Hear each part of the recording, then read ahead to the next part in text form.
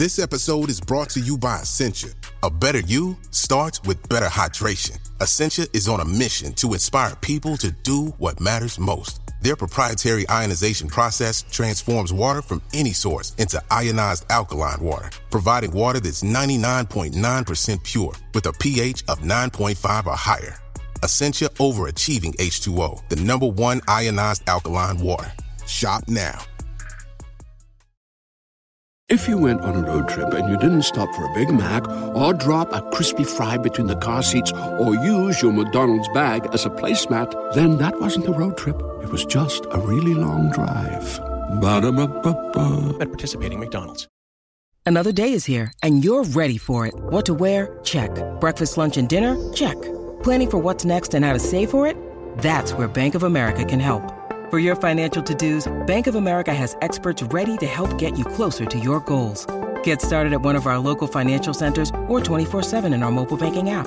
Find a location near you at bankofamerica.com/talktous. What would you like the power to do? Mobile banking requires downloading the app and is only available for select devices. Message and data rates may apply. Bank of America N.A., member FDIC.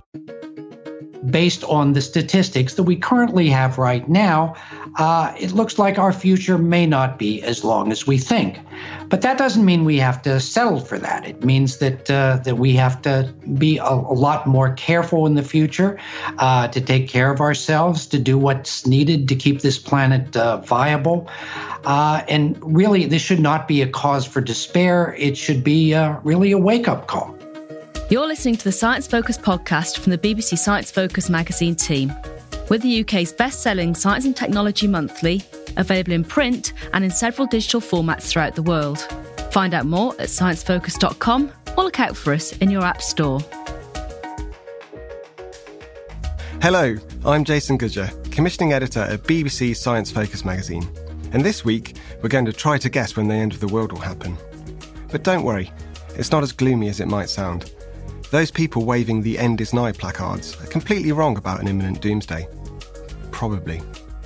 There's a formula that has circulated for the last 50 years which suggests that we can pinpoint the end of something with a reasonable amount of certainty. It's been used to predict any number of things, including successful stock market investments, the run of Broadway shows, and even how many Harry Potter books go missing from local libraries. But since the 90s, it's sparked considerable debate among theorists about when humanity as we know it will come to an end. In this week's Science Focus podcast, we speak to William Poundstone, whose new book, How to Predict Everything, explains the history of this enigmatic equation. We ask him how long we have left of the species on this planet, whether we can shift the odds in our favour, and how we can predict pretty much anything else. He speaks to online editor Alexander McNamara. So the book is called How to Predict Everything. Now that's a very broad and big subject. I was just wondering if you'd be able to explain to us what exactly is going on. And it sounds like a silly thing to say, but how do we predict everything? Well, I've found that, I've written a number of popular science books before, and I've found that a good way to get a topic is to find a particular subject on which very smart people disagree. So in this book, I'm really writing about one of the biggest feuds in the contemporary philosophy of science. It's something called the doomsday argument. And I took the title, How to Predict Everything, from an early article about it, which actually appeared in the New Yorker magazine, which was a profile of one of the originators, J. Richard Gott III, a Princeton astrophysicist, who had devised a formula for predicting the future, you might say. So obviously, in the popular magazine, it was called How to Predict Everything. Now, to explain what this doomsday argument is, I found that the best elevator pitch for it is basically like this. Suppose that you buy a lottery ticket, and it's ticket number 62, and you're trying to estimate what's your chance of winning that lottery. Well, you might think on the one hand that, 62 is just a number, it doesn't tell you anything. But I think most of us would agree that it does give you some clues. If your lottery ticket is number 62, that basically tells you that there were probably at least 61 other lottery tickets that they printed and sold. So that means your chance of winning is no greater than 1 over 62. But it also tells you a little more than that. It would be kind of a weird coincidence if your lottery ticket was actually the highest number of all of them. Most likely it's not. Most likely, there are numbers well beyond 62. So if you were to ask, do you think there are 1 million tickets in this lottery, you would probably say no, because, the chance of having such a low number as 62, if there were actually 1 million lottery tickets out there, is pretty small. So I think most of us would agree with this and would even classify it as common sense. And if you're more mathematically inclined, you might recognize this as an application of Bayes' theorem, which is named after Thomas Bayes, an 18th century British preacher who came up with a formula that's now one of the foundations of probability theory. Well, what J. Richard Gott did, and also another astrophysicist named Brandon Carter, is that they realized that we can turn our attention to another lottery, one with much bigger stakes. And that's the one that we're all in as members of the human race. That is to say, the human race had a beginning, and presumably someday it will have an end. And suppose we're curious as to when that end might come. Well, demographers have estimated what's called the cumulative population of the human race. Now, this is the total head count of everyone who has ever lived from the first humans up to right today. And the estimates are generally around 100 billion, which is a pretty amazing number when you think about it, because, there's 7 billion people around right now. So they're really saying that about 7% of all the people who ever lived are living right now. Okay, so that tells us that basically we have drawn the lottery ticket number 100 billion in the human lottery. And we want to know how many more humans are going to be born in the future. Well, it would be very unusual, let's say, if we were Adam and Eve and we're literally the first two humans, because that would be a very, improbable distinction. And it would also be improbable if we were living like 5 minutes before doomsday, because that would be a weird coincidence that we're doing this podcast about doomsday and then it happens during the podcast, So if you use some of this Bayesian math, you can come up with estimates using this demographic information. And one of the things they find is that you can estimate there's a 50% chance that the end of the human race will occur within the next 760 years. Now, this is, it's not in our time, but still it's pretty close. It's in contrast with what a lot of people tend to assume. So that's why this has become a huge, huge controversy with smart people on both sides of it. And in the book, I kind of do a social history of this, going into all the ramifications. And I certainly had a lot of fun writing the book, and I hope that comes through as people read it. It seems like 700 years does seem like quite a long way in the future, but I guess over the course of our existence as a species, that's not too far away, is it?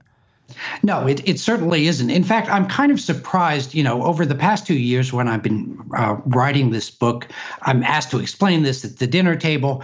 And when I give that 760 years figure, I'm surprised at how many people say, oh, well, that's not too bad. It's not me. It's not my grandchildren, So they kind of take it in stride. But you're absolutely right. That is a very small amount of time compared to our species history.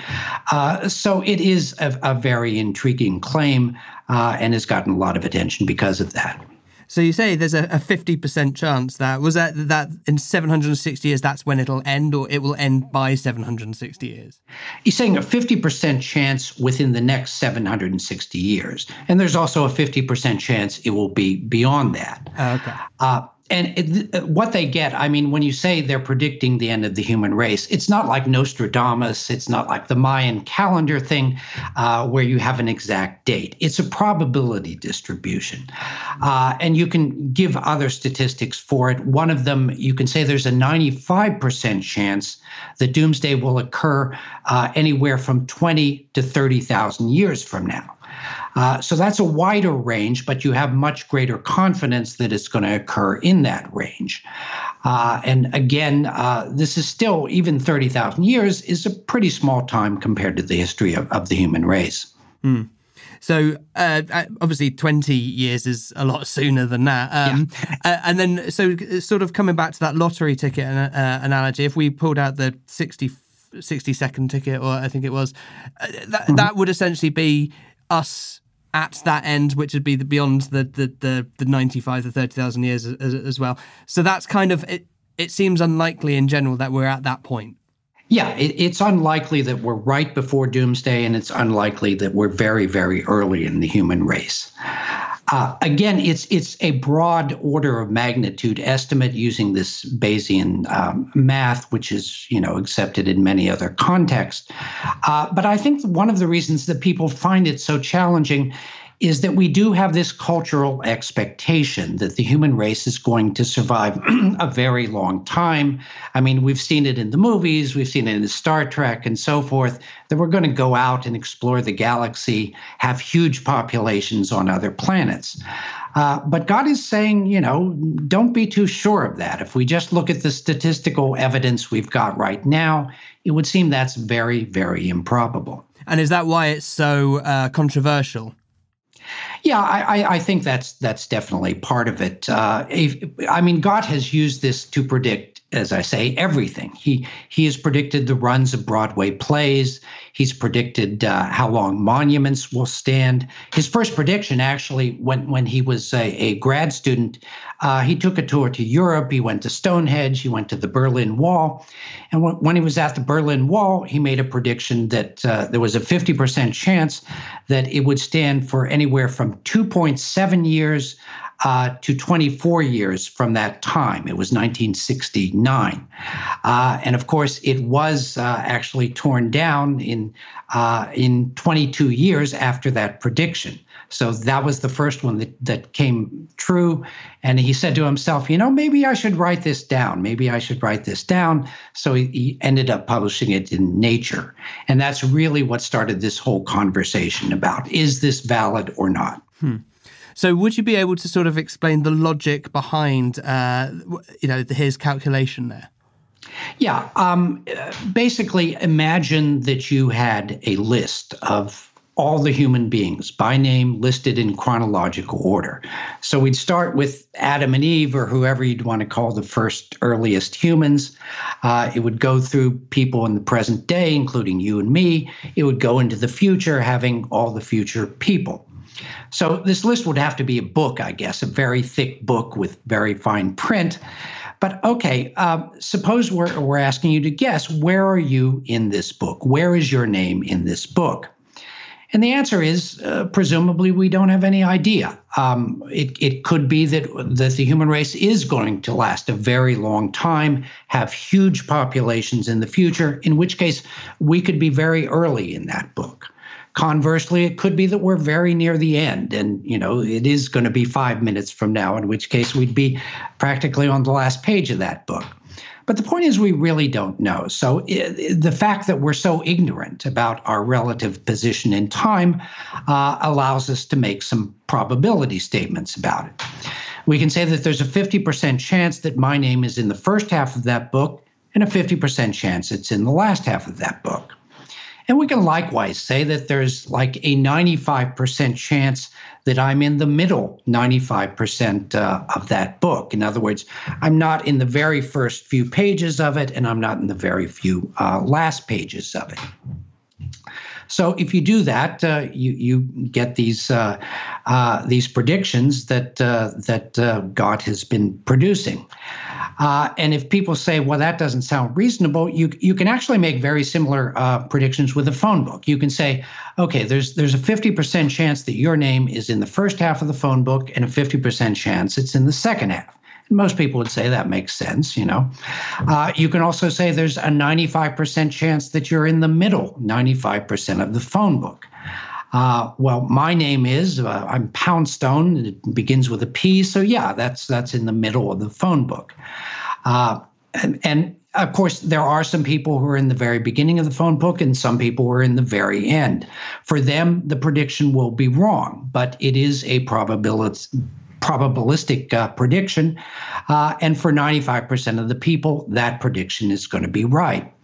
So what Gott is saying is that based on the statistics, half the population, half of the ultimate population of the human race is going to find that they're within 760 years of doomsday. So that's basically the basis of that. So obviously that works if we've got a list of everyone who was, is, and will be. But what happens if we don't have, a list of everyone's names into the future?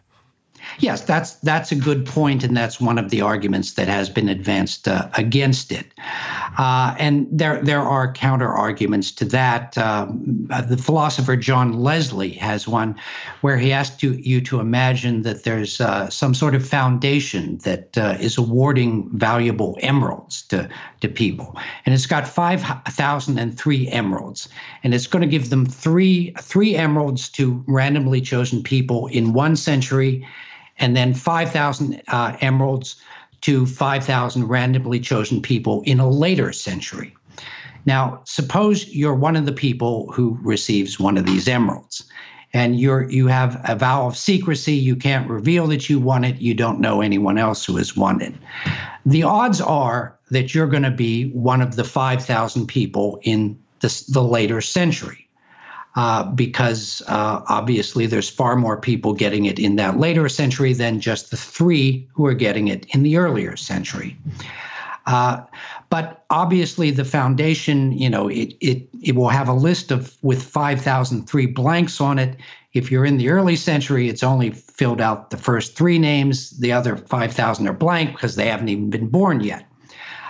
Yet even so, the statistics still apply. If you get an emerald, chances are you're in the later century. So you don't have to have a complete list right now in order to make this Bayesian math, is what he's saying. It is quite a complicated thing to sort of get your head around, as it were. Yes, exactly. Yeah, and so obviously there's a lot of the debate from the book. It seems that a lot of the debate has been, people have been saying one thing, and it's been counter arguments. Is this still running on? Is there still this debate still happening? Yes, exactly. It's produced, I think, about 83 academic papers I've counted, including several in the past year. So it's still very much a very big topic in contemporary philosophy. I suppose one of the things that you could sort of have a guess at now is to predict how much further it's going to go on based on those 83 papers. Well, yeah, if you did that, the fact that it's been running since, I guess it's 1993, so that's 26 years, you would say that, the median estimate would be at least 26 more years. So obviously this is all statistics and probabilities of things that are likely to happen. Now, obviously, a lot of what it talks about is doomsday, which is the end of civilization. But on a more practical level, how are we using this to sort of not necessarily influence our lives, but using it in a way that is actually useful for us? Yes, well, Gott has found that it applies to really all sorts of things. He began predicting the runs of Broadway plays. On the date that his paper in Nature was published back in 1993, he looked at all the plays that were then running on Broadway. And he looked at how long they had been running then. And he used the same math to predict, give a probability distribution of how long they would run in the future. And this was plays like the original Broadway run of Cats, as well as many obscure plays. And he found that they fit his statistical predictions very closely. And this has been applied to even things like the number of Harry Potter books being stolen in the San Diego Public Library. But one of the more interesting things about it that has gotten a lot of attention from economists is that it seems to apply to the survival and profitability of corporations. If you look at how long a company has existed or how long it has been on an index, like in the US, we have what's called the Standard & Poor's 500.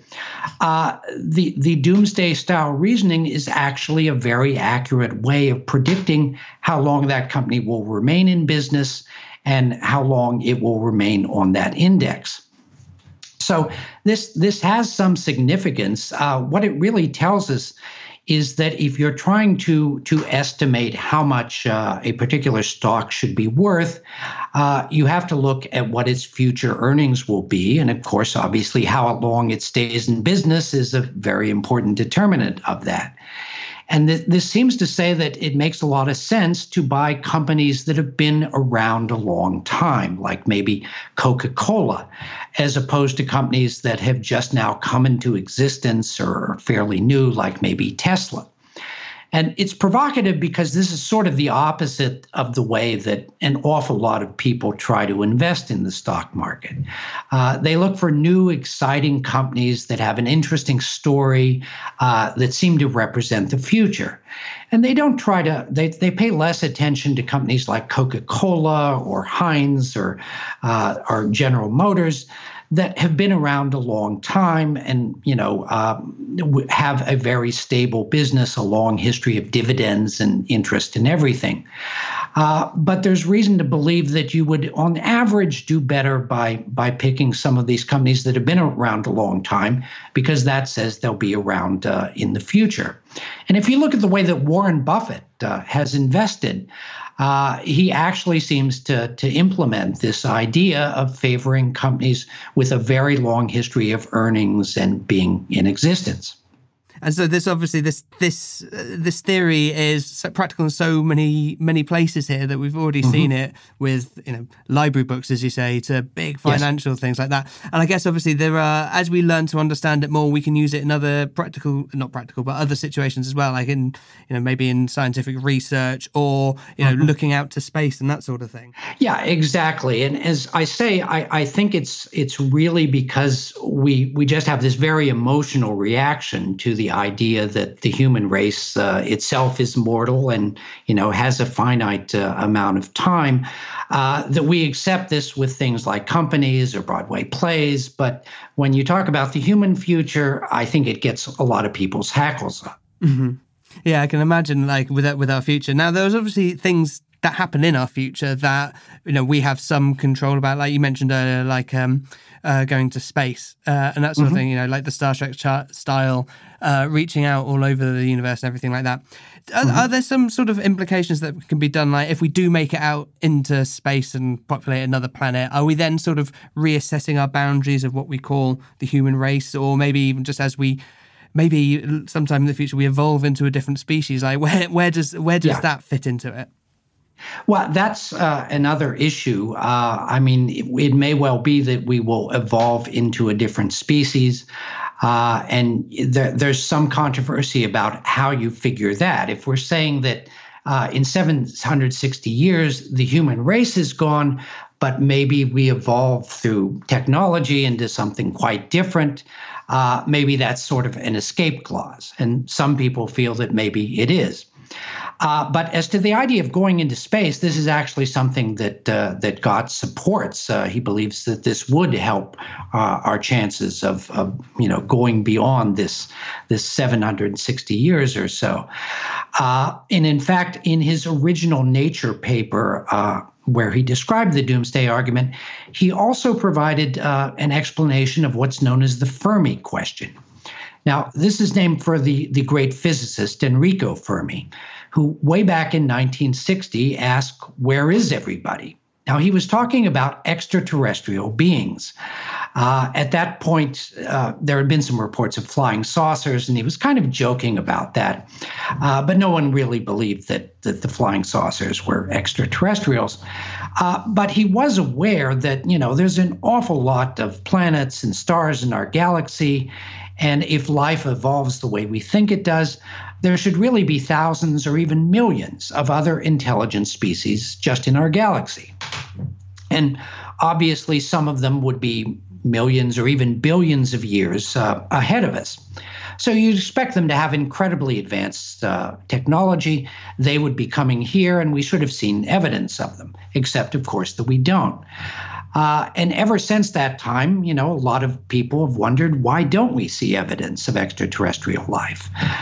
We've done these search for extraterrestrial intelligence efforts where we have radio telescopes listening for very faint signals, and no one has ever found anything that's convincingly a signal of extraterrestrial life. Well, God's explanation for that is kind of similar to the doomsday reasoning. He's assuming that maybe ETs are not necessarily that different from ourselves. In other words, if you ask why aren't ETs visiting us in their spaceships, well, God would have us ask, why aren't we visiting ETs in our own spaceships? And the answer is, well, we haven't developed the technology yet. We expect to develop it someday, but we haven't done it yet. And God is saying maybe that's a pretty typical state of affairs for an intelligent being in our galaxy. It could be that a lot of species, develop technology. They go through a population boom. They have all these great plans that they tend to realize, but then for some reason or other, their civilization ends, and they never get around realizing all these things that maybe they were smart enough to do, but they just never had the time to do it. So God certainly isn't saying that there aren't extraterrestrial beings out there, but he's saying that either they're less common than we think, or they may not have as long as we tend to imagine in these typical Star Trek type fantasies to really develop their technology and explore the whole galaxy. So in his view, the answer to the Fermi question may be that there's just fewer really technological species out there than we really think. And this is an idea that's been extended just in the past year by a group at the Oxford think tank, the Future of Humanity Institute. They did a statistical study where they looked at all the estimates that people have provided for what's known as the Drake equation, after Frank Drake, who was the first astronomer to really search for extraterrestrial signals. And Drake argued that you could estimate, the number of extraterrestrial species in the galaxy from 7 factors, basically. You have to look at how many stars come into existence each year in the galaxy, how many have planets, how many of those planets develop life, how many develop intelligent life, how many develop, say, radio or interstellar technology, and finally, the average lifetime of those technological species. Now, it was at the time when Drake proposed this, it was hard to estimate all of these 7 factors. More recently, of course, we've discovered all these planets around other stars, and some of these factors we can now estimate pretty accurately. But we still don't know things like what's the average lifetime of a communicating species. So this Oxford group, they looked at all the estimates that have been proposed for these 7 factors in the literature, and then put them into some software, which basically, randomly selected estimates and multiplied them together as required by this equation to come up with different estimates of the total number of species in our galaxy. And what they found is that, we realize there's uncertainties in these 7 figures, but what we don't realize is that you're not just multiplying the factors, you're also multiplying the uncertainties in these factors. And when you have several very, very uncertain factors, this leads to huge uncertainties in the final estimate. So what they found was that if you took the average estimates, the median estimate of all the estimates was about 50 million extraterrestrial species in our galaxy. But at the same time, they found that there was a 1/3 chance that you would find that there were no extraterrestrials at all in our galaxy. Now, this is a type of statistics that's very hard for people to wrap their heads around. A good way of explaining it is that it's something like income inequality. If you go to a city like London or Manhattan, the average wealth is very high because you've got a few billionaires pulling up that average. But still, the first person you pass in the street, there's a pretty good chance that he could be a very poor person, because there is this huge statistical skew in the figures. And that's what we're finding with Drake estimates. Although typical Drake estimates have very, very many extraterrestrials in our galaxy, about a third of them have basically zero. So there's really no reason to be amazed if we find that there seem to be no extraterrestrials in our galaxy. It could be that we just are at that one end of the probability distribution, and there really aren't any out there. It's just, and that sort of comes back to the original sort of doomsday calculation, just the image that I have of that, where it's unlikely that you're one side or the other, so it could well be somewhere in the middle. Yes. Exactly. There's a lot to sort of get your head around in that. But one thing I thought about there was the fact that humans have been around for 200,000 years, I think, roughly. Yeah, 200,000. And but we've only been sending messages that into space for the last 100, essentially. So that's a very short window, and anyone we could be on the brink of nuclear war in the next 10, 20 years or whatever, which would mean that there'd be a very short window. I guess that's sort of factored into the fact that there might be intelligent species out there as well. Yes, exactly. And not just that. It may be that in 100 years, we'll invent something that's so much better than radio waves that we stop using radio waves and use that. But since we haven't invented it here on Earth, we can't pick it up, Yeah, okay. And so I said extraterrestrials might be using that one, and we just haven't worked that out yet. Yeah. So, I mean, it's incredible just how much it sort of takes into account just this whole theory, as it were. And obviously you've used quite a few examples of how to sort of explain it already. But in the book, it's filled with these wonderful sort of thought experiments. Mm-hmm. Do you have any are there any of those sorts of experiments in the book which is a particular favourite of yours, or one that you really like to say, this is a great experiment? Well, one that's certainly gotten a lot of attention is known as the shooting room.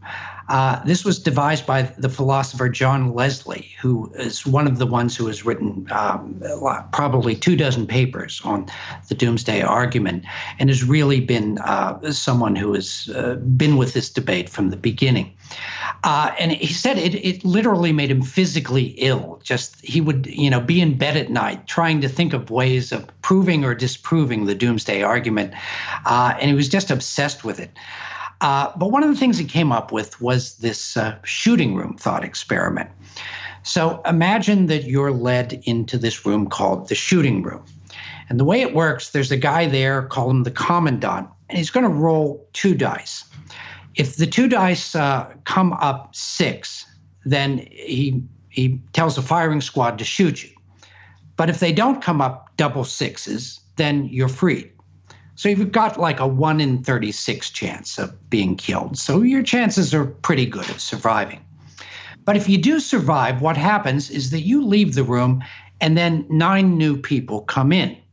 And it's the same deal again. The commandant rolls 2 dice.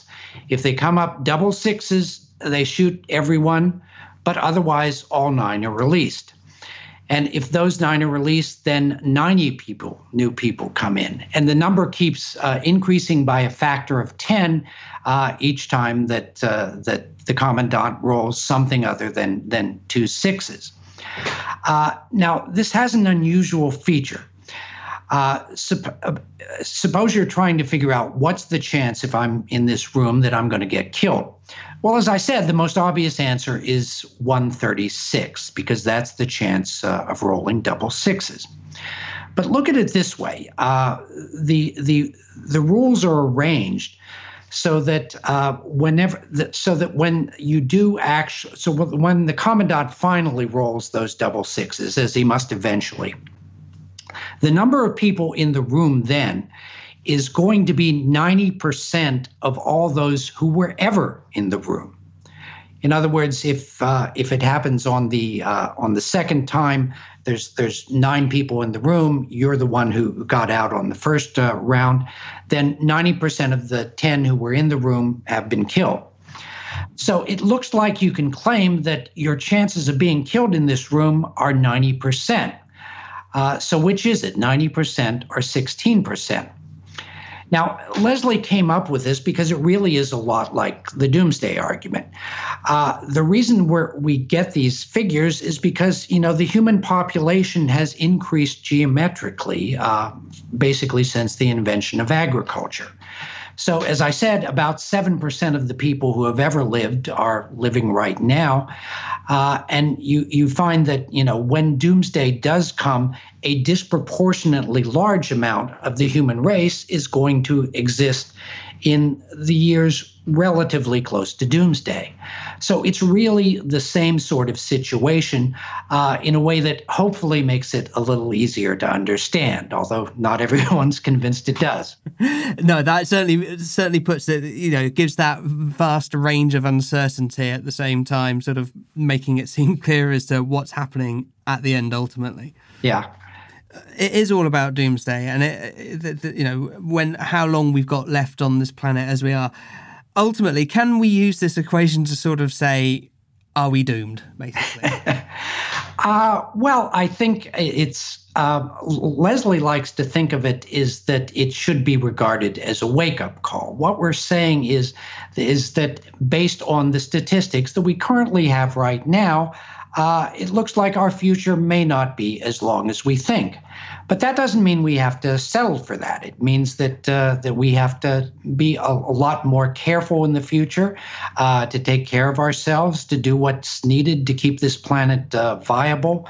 And really, this should not be a cause for despair. It should be really a wake-up call. That was William Poundstone, whose new book, How to Predict Everything, is out now. How long do you think we have left and why? Let us know on Twitter at ScienceFocus. And don't forget to rate and review us wherever you listen to your podcasts. If you see your immediate future filled with the latest science and tech, the latest issue of BBC Science Focus is packed full of features, news and interviews to help you make sense of the world around you. In the June 2019 issue, we go on the hunt for pain's on-off switch, discover the clever creatures using tools to eat food, and ask, is there really life on Mars? Thank you for listening to the Science Focus podcast from the BBC Science Focus magazine team. We're the UK's best-selling science and technology monthly, available in print and in several digital formats throughout the world. Find out more at sciencefocus.com or look out for us in your app store.